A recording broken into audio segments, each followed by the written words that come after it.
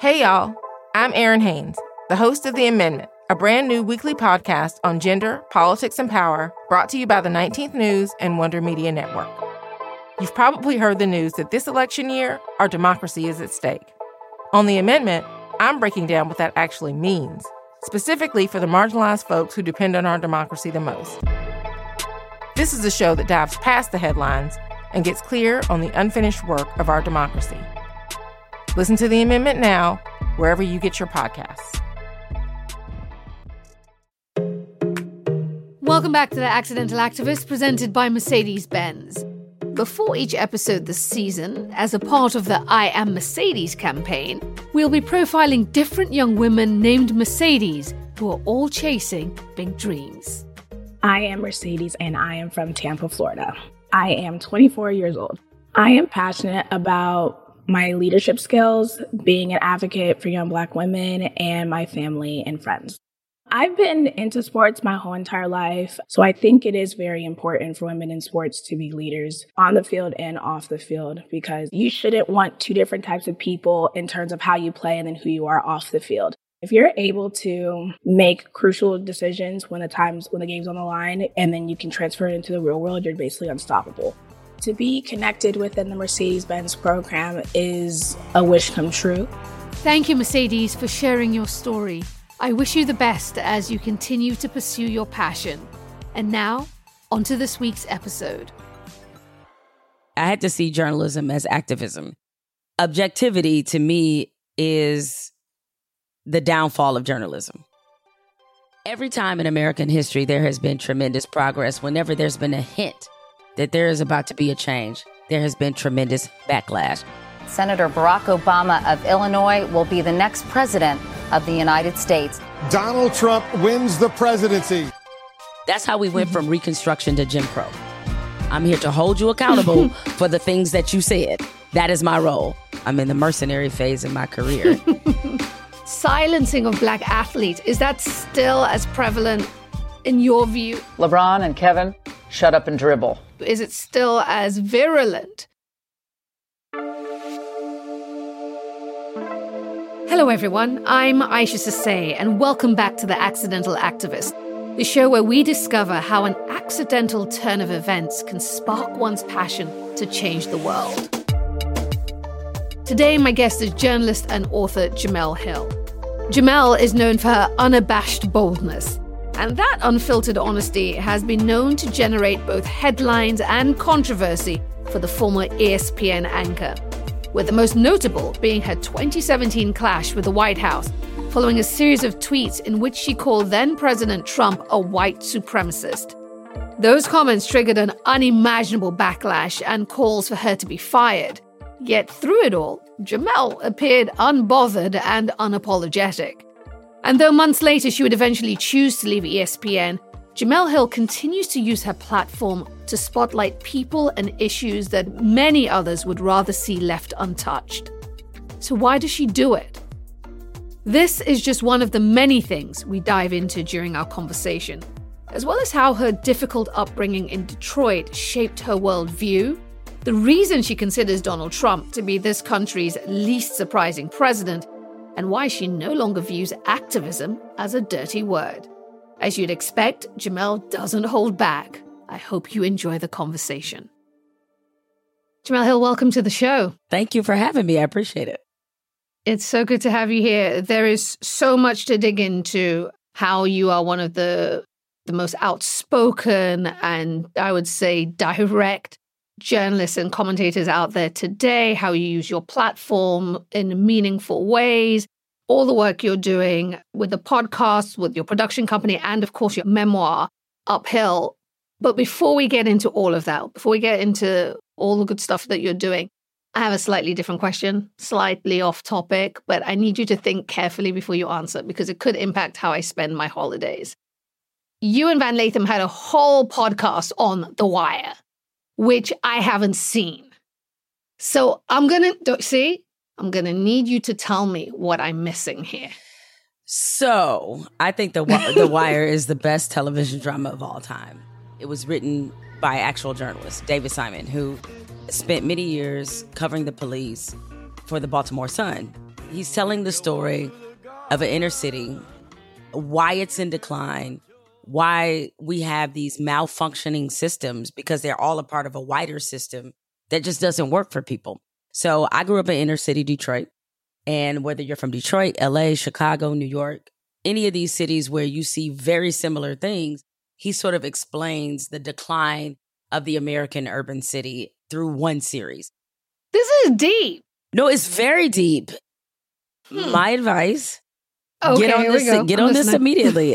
It's never too late with The Wire, because it rings even truer today than it did when it came out. Like, it was truly ahead of its time. And now I think as we see how decline has impacted America, that this is a city to which this sees something so much wider and broader than just a television series. So that's my pitch for you to watch The Wire. All right, you knocked it out of the park. I'm going to watch it.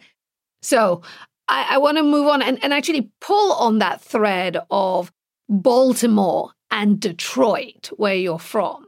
Both cities which are bedded in the public imagination negatively for many. Talk to me about Detroit, a city that you are proud of and you love, and all of that, the childhood, Detroit as a whole. How did all of that play into your decision to wanting to be a journalist? So I think when you grow up in a city that is in very many ways, at least looked at as a forgotten city, as an overlooked city, as a city that doesn't deserve to have access to certain things, that doesn't deserve beautiful things. Detroit once was called the City Beautiful.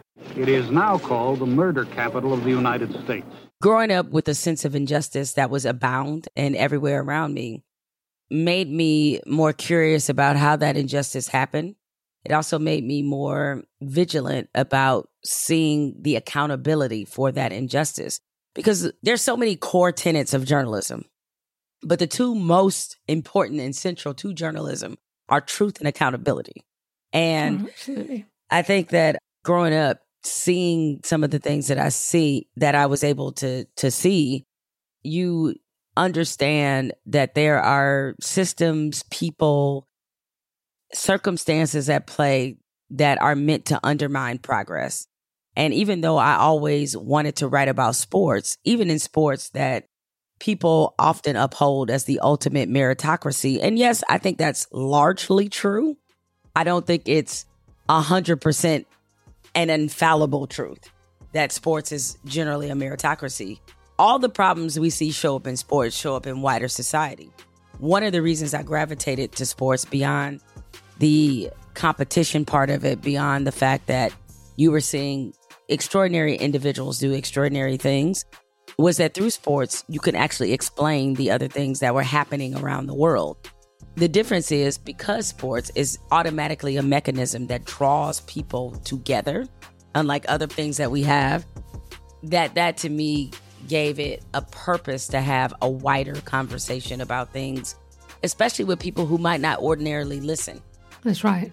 However people want to judge it, there's a difference between if Joe Biden says something versus if LeBron James says something. There's a difference, right? And so understanding that difference and understanding that athletes, especially Black athletes, had an ability to connect to communities differently, it was something that I kind of wanted to be a part of. You wanted to be a part of shining a light and, as you said, contextualizing and shaping narratives. But as a Black female choosing sports journalism, you may want it, but it might be a little bit of a harder pill to swallow for others. And that's putting it nicely. So talk to me about that. I was a sportscaster. I wouldn't call myself a sports journalist. I wouldn't dare. I was a sportscaster in the UK for 3 years at Sky Sports News. I hated it. I did it for a job. I'm just being honest. You did it and you loved it. But as I said, not necessarily immediately loved by all. Talk to me about the experience. So I think what you hinted at with your own experience is pretty widely true, is that when you're a woman, a Black woman in the sports space, most women enter industries that are probably male dominated. There are certainly some exceptions, but most of us have to deal with that. But there's male and then there's male. Sports is male. Time for some football, baby! Play for each other, that's it, man. We flying around, we making money, dominating. Where the texture, the language, everything you're around is not just male, but it's also positioned to be anti-female. Because one of the core tenets of sports for male athletes and for male sports is do everything to prove you're not like women. Right? Yeah, and so absolutely. you're entering this space of that cocoon of maleness and patriarchy. And it could be very isolating. When I first became a columnist at the Orlando Sentinel, this was back in 2005.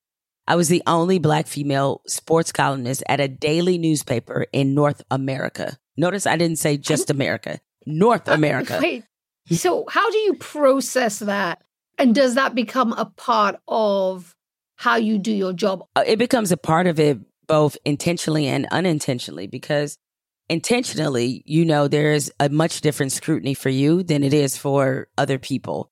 Unintentionally, it impacts you because even though I'm 1 out of 305, because that was the number of newspapers at the time in North America, there is also the burden you have to deal with of people looking at you like you don't belong there and you didn't earn your way there.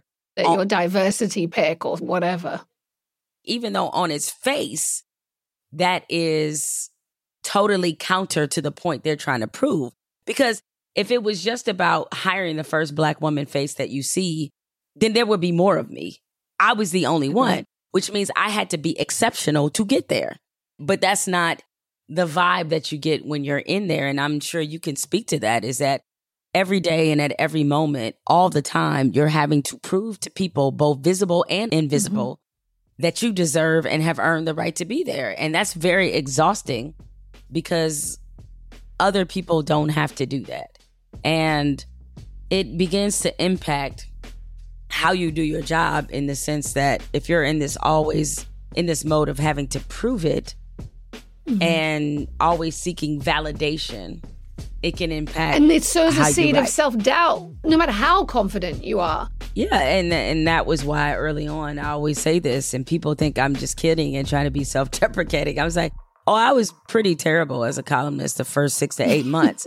And the reason I was terrible is because I didn't have confidence in what I'm saying.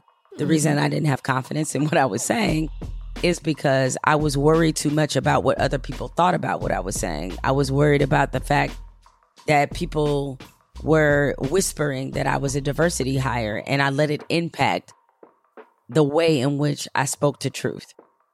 So I wasn't very authentic those first 6 to 8 months. And then finally, it just kind of got to a point where I realized that the people who didn't like me, one column wasn't going to convince them to like me.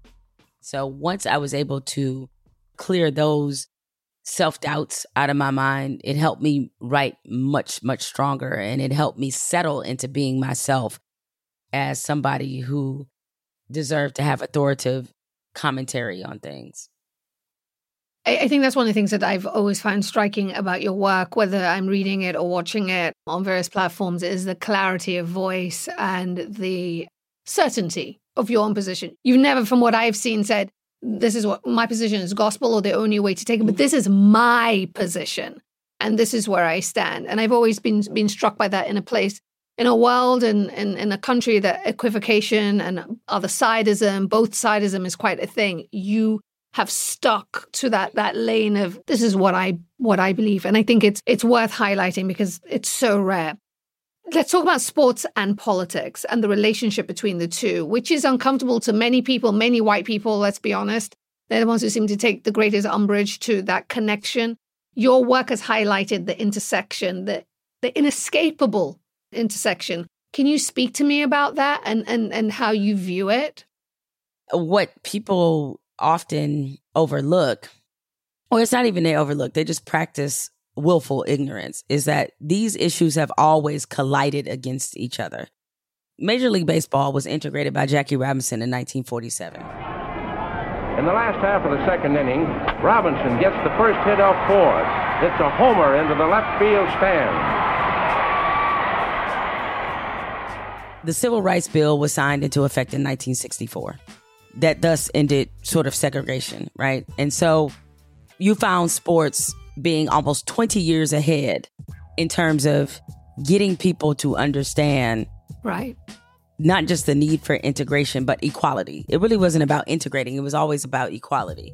And so sports has been a place, and much of the reason why I love and have invested in sports, where people can see an issue that polarizing at the time and see it differently, because they had a great baseball player who suddenly was in this predominantly white league and performing at the level of, or outperforming many of his peers.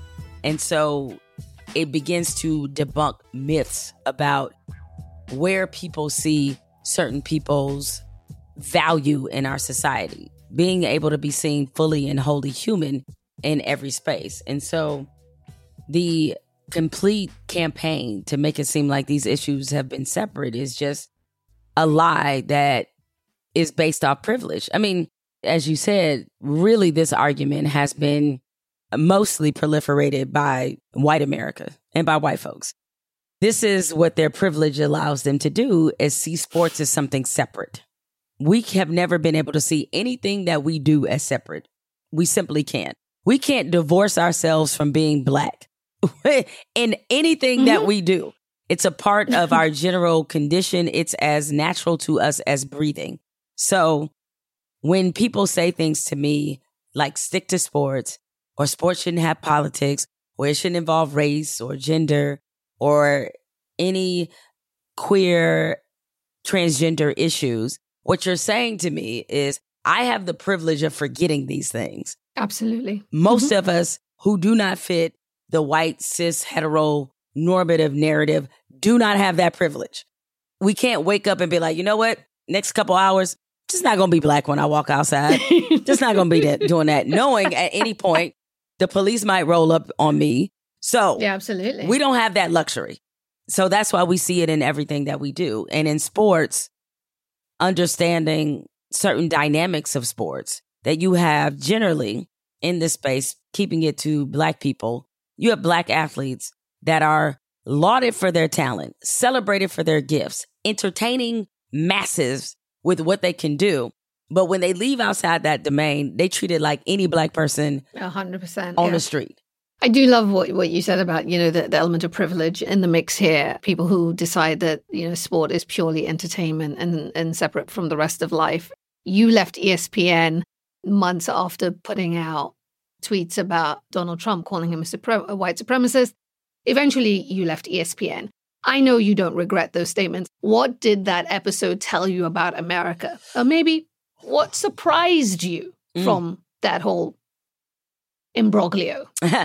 It didn't tell me anything different about America. It just further, it confirmed. Confirmation is more of the word. It's like, Donald Trump is the least surprising president in American history because, and this is, something that I wish and hope our conversations taking place in circles of white women. White women historically have voted for whiteness, not for gender. That is a fact. The majority of white people in America have not voted Democratic since Lyndon B. Johnson. Their active choice was, we value whiteness more than we value democracy, more than we value gender, more than we value anything else. We want to protect and sustain white privilege. That's what we're voting for. So when you look at the historical trends, Donald Trump is literally the least surprising president ever. The only reason it was so shocking is because of what came before it. Because you had the first Black president in American history who was, credential-wise, this man had to be perfect in every single way. Every single way. Yeah, I mean, based off educational achievements. Then you look at his family and Michelle Obama being the most educated first lady in history. Every time in American history, there has been tremendous progress. There has been tremendous backlash. That's how we went from Reconstruction to Jim Crow. It was the same principle. With Donald Trump, to borrow what a friend of mine, Ta-Nehisi Coates, has said, and he wrote it brilliantly in his essay for The Atlantic, is that Donald Trump was about proving that he could be the least and still get to the same place that somebody Black had to be the most to get to. And when you look at what Donald Trump stood for and what he campaigned off of, these were all themes that were very prevalent in the conservative Republican Party long before Donald Trump. There was a guy named Ronald Reagan who basically ran a similar campaign, but he was nicer. But he was the one who even coined the phrase, "Make America Great Again." So there's always nothing new under the sun, which is the value of history. Yeah, I think the most fascinating thing about Trump I use that, yes, fascinating, is the way he gaslights us and flips narrative. And when you try and hold him to any kind of standard or decorum, it becomes, you're silencing me. It's fascinating to see in real time how it plays out, which brings me to something else, which I need you to weigh in on. Kanye West. What do you make of the Kanye mess? Let's just call it that. What I make of it is that somebody who's a narcissist at heart and that is attached to, clearly, as he has publicly said, that he is suffering from some mental illness issues, on top of a media who is keen to exploit that and the talking points, the white supremacist talking points that he is espousing, on top of the misinformation and all those other things. So it's a collective mess of a very perfectly designed cocktail. And I have no sympathy for Kanye West. Like zero. And none. You don't have any. I don't have any, because while I am sensitive to people who are certainly have mental health issues, everybody I know dealing with the same issues does not immediately use those issues to veer toward the playbook of white supremacy. Like, that's not a byproduct of being someone suffering from mental health challenges. So for him to make that leap is purposeful, it's willful, and it's intentional. Is that Kanye West wants to feel important and be validated by people who, frankly, are not people who typically want to be in on our issues or that don't have our community in their best interest. So the validation he's seeking is not from Black people. Black people validated him a long time ago. Black people have supported him his entire career. Black people have built a great amount of his wealth. Exactly. So it's not us he's putting on this dog and pony show for, because if it was, there wouldn't be a dog and pony show for it, because our love for him up until this point has usually been pure and unconditional. So he's seeking something else that we can't give him.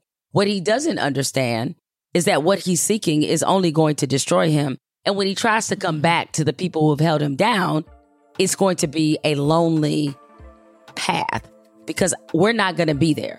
Black people, we're forgiving, though. Time for a quick break. We'll have more of my conversation with Jemele Hill when we come back. Welcome back, everyone. Here's the second half of my conversation with Jemele Hill. And you're right. And I think that's part of the part that we have to assess. You know, we're generally by nature a protectionist community. While we're not a monolith, without you and I even having a conversation about it, you telling me about your experience with Sky News, I can already relate to. And I didn't even, you haven't even told me one incident, right? So we have a shared experience that we all innately understand that we're going through. And because of that, whenever we see a Black person who we feel like is being unnecessarily torn down, who's being put in the crosshairs, who's being jumped on by the white establishment, we automatically, off instinct, extend our protectionism, the part that we have to learn as a community, because we so want to be forgiving and we want to allow people to have their space. Kanye been on these talking points for a minute and we were still buying his shoes. So we told people with our actions that what he was saying about us was okay. We didn't draw a line. That does not happen in other communities where a line is drawn with their own people and it's not tolerated. Because of that, everybody else acts accordingly. We ain't set the standard. We as a community need to be able to hold our people accountable without feeling like there's shame in that.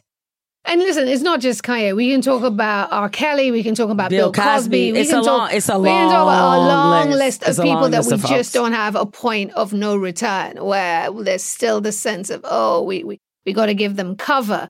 But to the Kanye point, I don't see white America saying, I don't see much of the loud commentators and the people who, I don't see them shouting, shut up and just sing, shut up and just entertain us. In the way for Black athletes, it is shut up and stick to sports. Is the silencing of Black athletes, is that still as prevalent in your view? Is it still as virulent in your view? It absolutely is.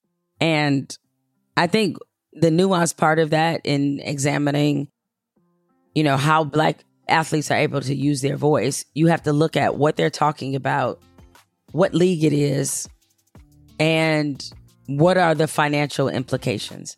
I still do think a great many athletes are concerned that if they do speak out, it will jeopardize their financial futures. And I think that's a real concern that they have.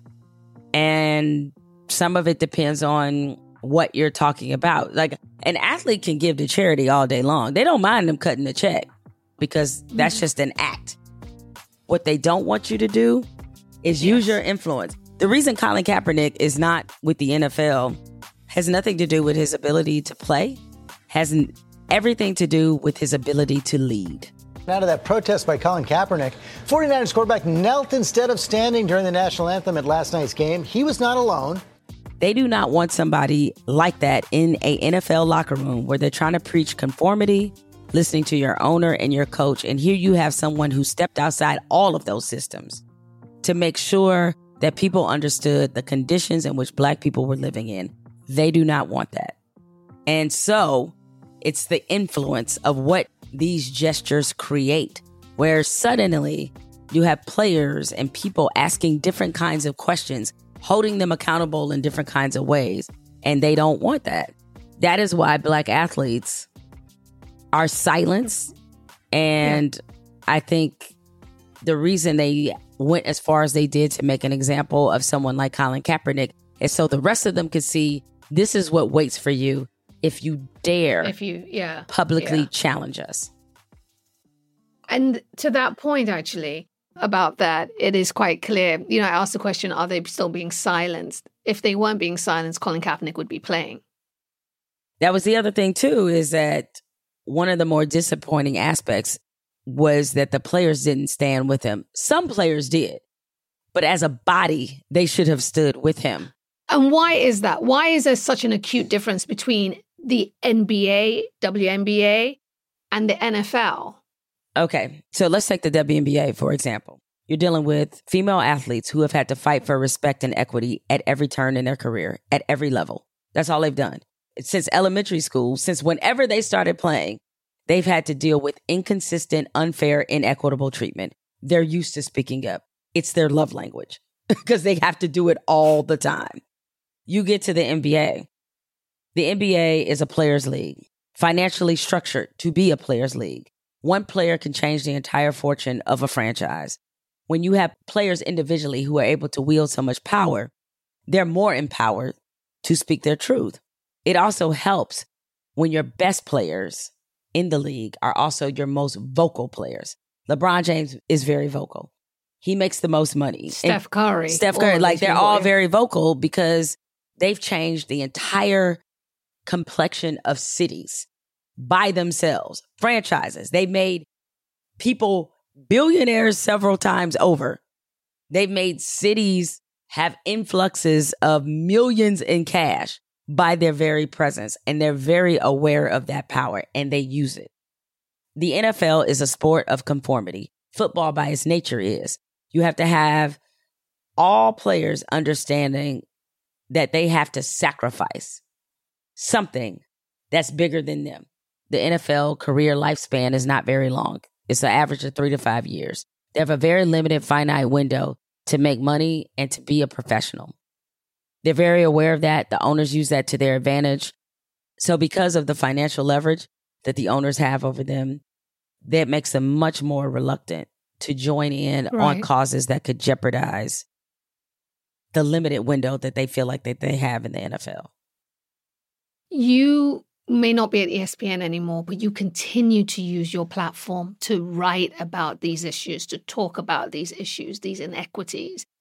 Why is that so important to you? Why do you continue to use your voice in this way? I guess going back to when I made the decision to be a journalist, I'm not saying journalism is the only profession in which you feel as if your personality fuses with what are the core beliefs in that profession. But it's one of the highest where you do. I mean, I decided to do this under the assumption I would be broke because I thought I would be doing good if I ever made $50,000 a year. And I was committed to a bigger ideal. I think most people who speak up about injustice, who want to be a voice, who are active and on the front lines, is because you're believing and walking by faith that you can make something better. And as corny as hokey as it sounds, you have to believe in the promise of something. If you don't believe in the promise of it, it's sort of like, why are you here? With this country in particular, I think Black people are the greatest examples of that. We believe the brochure of America. The brochure of America says that we deserve equality, freedom, and liberation. We bought it. And we are the reason that we're going to hold America to it. I mean, Nicole Hannah-Jones, who, as you know, was the architect behind the 1619 Project, she said something in an interview to me that I've never forgotten. And she said that Black people are the most inconvenient people in this country. We're inconvenient because we actually are going to hold America to what they said. You know, if it's anything, Black people going to remind you about what you said. Okay. Again and again. We're going to bring the receipts. We're going to bring the receipts. I want to see the receipts. The receipt is, you see this Constitution? You see what you promised us in the 13th, 14th, and 15th Amendments? Here are the receipts. We're waiting. If we have to, drag this country to being its best self because we've invested too much in building it to desert it. I very much fall into that line of thinking, despite at times when moments where I wake up and say, I am in an abusive relationship with a country right now. But I believe that there is promise that will be there that's worth fighting for. And it would be disrespectful to our ancestors, to me, to not believe in it, because I'm living a much better life than somebody like Harriet Tubman could have ever imagined. And if Harriet never got tired, what do I look like getting tired? I don't. And I have much more resources than her. That's what Jesse Williams says all the time. Like, how dare you even begin to talk about being tired when you think about what our ancestors went through? Where do you stand in relation to activism when you talk about that hope and that fight? Where do you stand in relation to that? Because as a journalist, but sometimes I've heard you describe yourself as a former journalist. I was laughing to myself last night. I was like, she's a lapsed journalist. I play in journalism like here and there, but no, this is the way that I had to see it. I had to see journalism as activism. And I know people have it in their mind thinking that journalists are supposed to be fair and accurate. Objectivity to me is the downfall of journalism. Objectivity means that everything deserves a counter argument and everything does not. Everything doesn't deserve both sides. The whole essential component of journalism is truth. And the truth is going to point to one direction sometimes. And we have to be okay with accepting that. So the work to me is the activism, right? Because journalists are supposed to be the watchdogs of society. If you're a watchdog, you're not neutral. You know why? Because you're going to bite somebody who's stepping out of line, right? Okay, that's part of the deal. So this whole, you got to be objective. I was like, that's not in the language. Ida B. Wells was not objective. Lynching was wrong, and she wrote about it. That's not an objective position. It's the truth. So this whole idea that we shouldn't say anything and we should stay out of it is a lie. It's our job to be involved. Through that is where the activism lies. People have tried to convince the populace, especially as it relates to journalism, that activism is a naughty word or a dirty word, and journalism shouldn't be connected to activism. And I choose to now look at it differently and say, well, if we're not being active in challenging power structures, authority, holding them accountable, what are we here for? We're literally abandoning the whole reason why many of us did this. Agreed.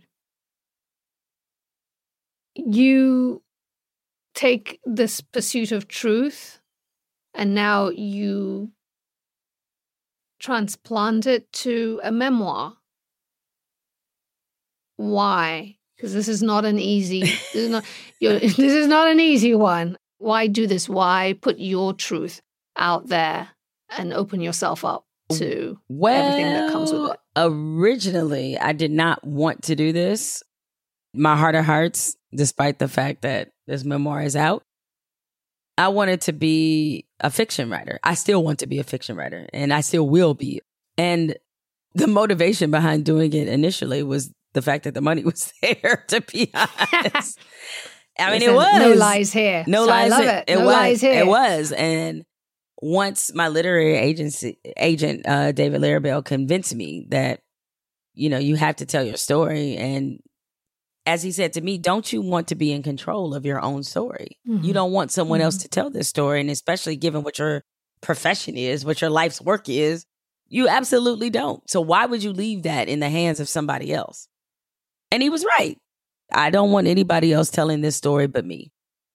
And given some of the sensitive topics I discuss, the depth of vulnerability in this book, I could not ever leave that in somebody else's hands. What will surprise people from reading this book? Most people know me in the commentary space at this point. They know me as a journalist. They know me as somebody who used to be at ESPN. They know me as somebody who once got in the crosshairs of the president. They have no idea how I got here, what happened, a lot of the unpleasant things I had to experience in my childhood. All of this didn't come out of nowhere. It wasn't like I just woke up and I was suddenly at ESPN. There was a long, arduous, exhausting path that led to that. And so I think they're going to be surprised by my background. And one of the reasons why I thought it was important once I was on this process to write a book, important to be as transparent as possible, is that I realize there's a lot of shame over certain issues that a lot of us experience. We have it in our mind what a victim looks like, what a survivor looks like, what somebody who has had the experience of having addicts as parents, which I did. I talked about my abortion in this book because we have it in our mind about who gets an abortion and who has access to an abortion and who deserves. And what's a legitimate reason. And what's a legitimate reason. Exactly. Yeah. So we have all these preconceived notions, not understanding that in your circle of friends, somebody's probably had an abortion or somebody's paid for one. All these things that you tend to judge and have these very strong opinions about from far away. There are people in your circle hiding things from you because they perceive that you're not someone they can talk to about these things. And so I believe transparency creates empathy. And by sharing so much of what I've lived through and what I've experienced, I'm hoping to create empathy for the people who are not in my position. Because if you can create empathy for me based off what you think I've experienced, you should do it for your neighbor.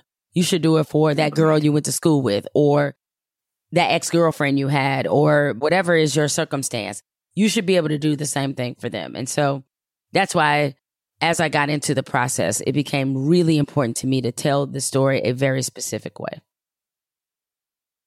I think one of my greatest takeaways is that from the leaving of ESPN to the starting of Unbothered, your podcast, to the creation of the podcast network, to this memoir that's now out, you've demonstrated your understanding and your embracing of your own voice and your own power.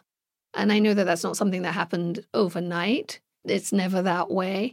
But what do you say to other women, particularly Black women, who are not quite there yet? What I would say is that be be kind and gentle to yourself, because I think we do have a tendency to feel like we should have so much figured out when we're still in the learning and ideating phase. The voice I have now is not the voice I had in my 20s. It's not the voice I even had in my 30s. It's not the voice I had 5 years ago. And so if you understand that it's not supposed to be a finite moment where you say, I got my voice, here it is. Actually, you're adding to your voice all the time based off what you've experienced, based off how you are able to create newer boundaries. Like in real time, your development is happening. So you can't ever put this unrealistic expectation on yourself is that you're going to wake up one day, have it all figured out, have a voice, be able to project that, be able to, in white spaces, check people who need to be checked. You will have to go through some things. You will have to lose some battles. You will have to, as I like to call it, let some fish swim by, meaning that there's going to be some that you don't even pick up until you get to a point where you have enough leverage, enough confidence, enough lived experience to say, now I've gotten to the point where my default mentality is what you not going to do is. When you get there, you will know it, okay? Because the things that used to bother you won't bother you anymore. And for that matter, you won't always be living for other people's validation or their acceptance. And so I reached that point in part because of some of the things I went through at ESPN, to where I realized that good soldier is only going to work for so long. At some point, you have to be a mercenary. And so now I'm in the mercenary phase of my career. And it feels good. And understanding that the added responsibility that you carry is that when you get to that point of being unbothered, to borrow off the name of my podcast and the network for Black women I'm creating with Spotify, is like when you actually reach that point, you will go harder because it's not just about you. You're trying to lay a forged path for every woman, every Black woman behind you, every Black person behind you. If I light them up enough, the next time another Black person comes through who doesn't have my agency, they'll think twice. There were points in my career where it was about getting through the door. I'm past that. I'm kicking through the door. And when I come in there, if I'm the only one in there that looks like me, the whole room got to go. I'm not in here to kindly walk white people through the ways of like understanding institutional racism. I'm not hand holding. I'm not doing none of that. Right. At this point, we got enough information. We've had enough of these talks where any reason on your part to not do better in terms of inclusion or diversity or just seeking us out, period, is willful. You already know what the problem is. I can't handhold you through everything. You got to bring something to the table that lets me know you're committed. I am not here to be your wise and spiritual Negro. I'm here to hold you accountable for the things that you said that you were going to do. That is my role. Because it's not about me, but as I said, it's about every Black person that comes through this door after me. Jemele Hill is not your Negro Yoda. I am not your Negro Yoda. Not here for that. I am not your Negro whisperer. Like none of that. That's not me. That's too exhausting. It's you got the wrong one. You got the wrong one. Stop asking Black people to do that. Like no, we done. We done with that. On those wise words, we're going to leave it there. But Jemele, I just want to say thank you. Thank you again for the clarity, for the courage, and for inspiring so many of us. It was such a pleasure speaking to you today. And congratulations on the book, Jemele Hill. Thank you. Thank you for everything. I appreciated the conversation. Jemele's forthright opinions have resulted in some viewing her in a negative light. But she refuses to let personal attacks or the label of being an angry Black woman get to her. I find her ability to stick to her beliefs in order to call out the bullshit truly admirable. She didn't allow ESPN to silence her, and she continues to call out those who are trying to silence Black athletes. I have to admit, though, that I was a little apprehensive before I sat down with Jemele, because truthfully, speaking to journalists about activism can be tricky. Many in the profession abide by the principle of not picking a side or stating their position on an issue.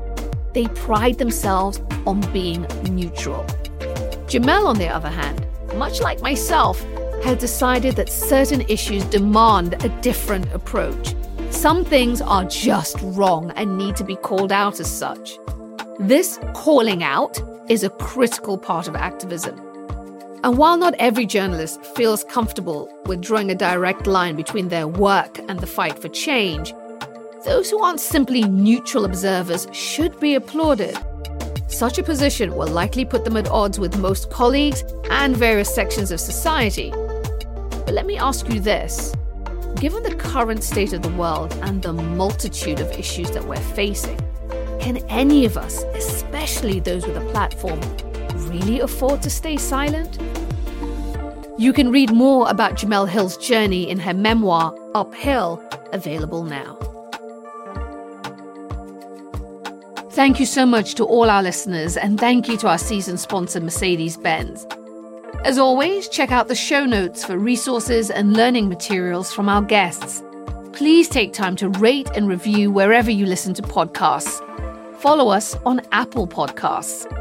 Follow me at Aisha Sasay on Twitter and on Instagram at I am Aisha Sasay.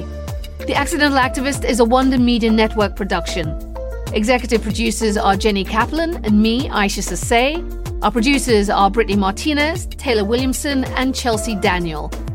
Our editor is Liz Smith, and our production assistant is Abby Delp. Guest booking by Mary Hollis Williams of Good Talent Lodge, and special thanks to Arella Productions. Take care, everyone. Until the next time, bye for now.